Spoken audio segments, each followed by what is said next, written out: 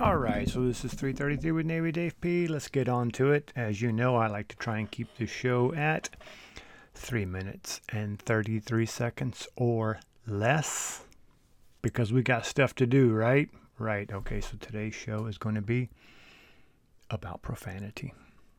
All right, here's the deal. I was in the Navy for 20 years. I know a couple of cuss words. But, I don't use them like Ozzy would in an episode of the Osbournes because that's just stupid. But, I do realize that profanity, cuss words, whatever you want to call them, it's the spice of our language. And you can put too much salt in a dish, right? Of course. But, even the Greeks used ancient dirty words. And they had some good ones. I'm looking at a list of them here, and I don't speak Greek, but they've got like lekos, is slut, and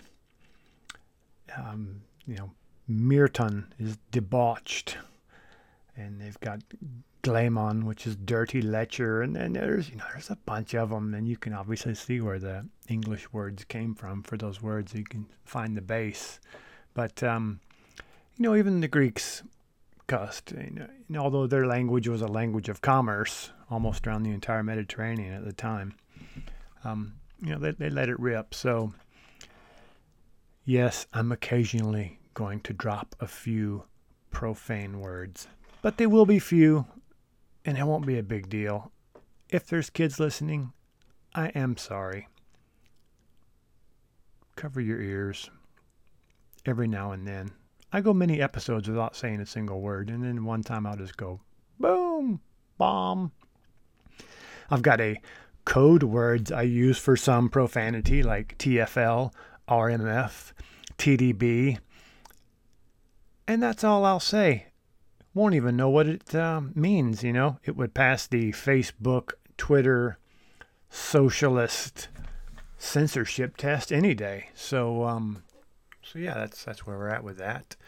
And I just want to wrap up this last short bit of the short 333 podcast with just some perspective on moving forward.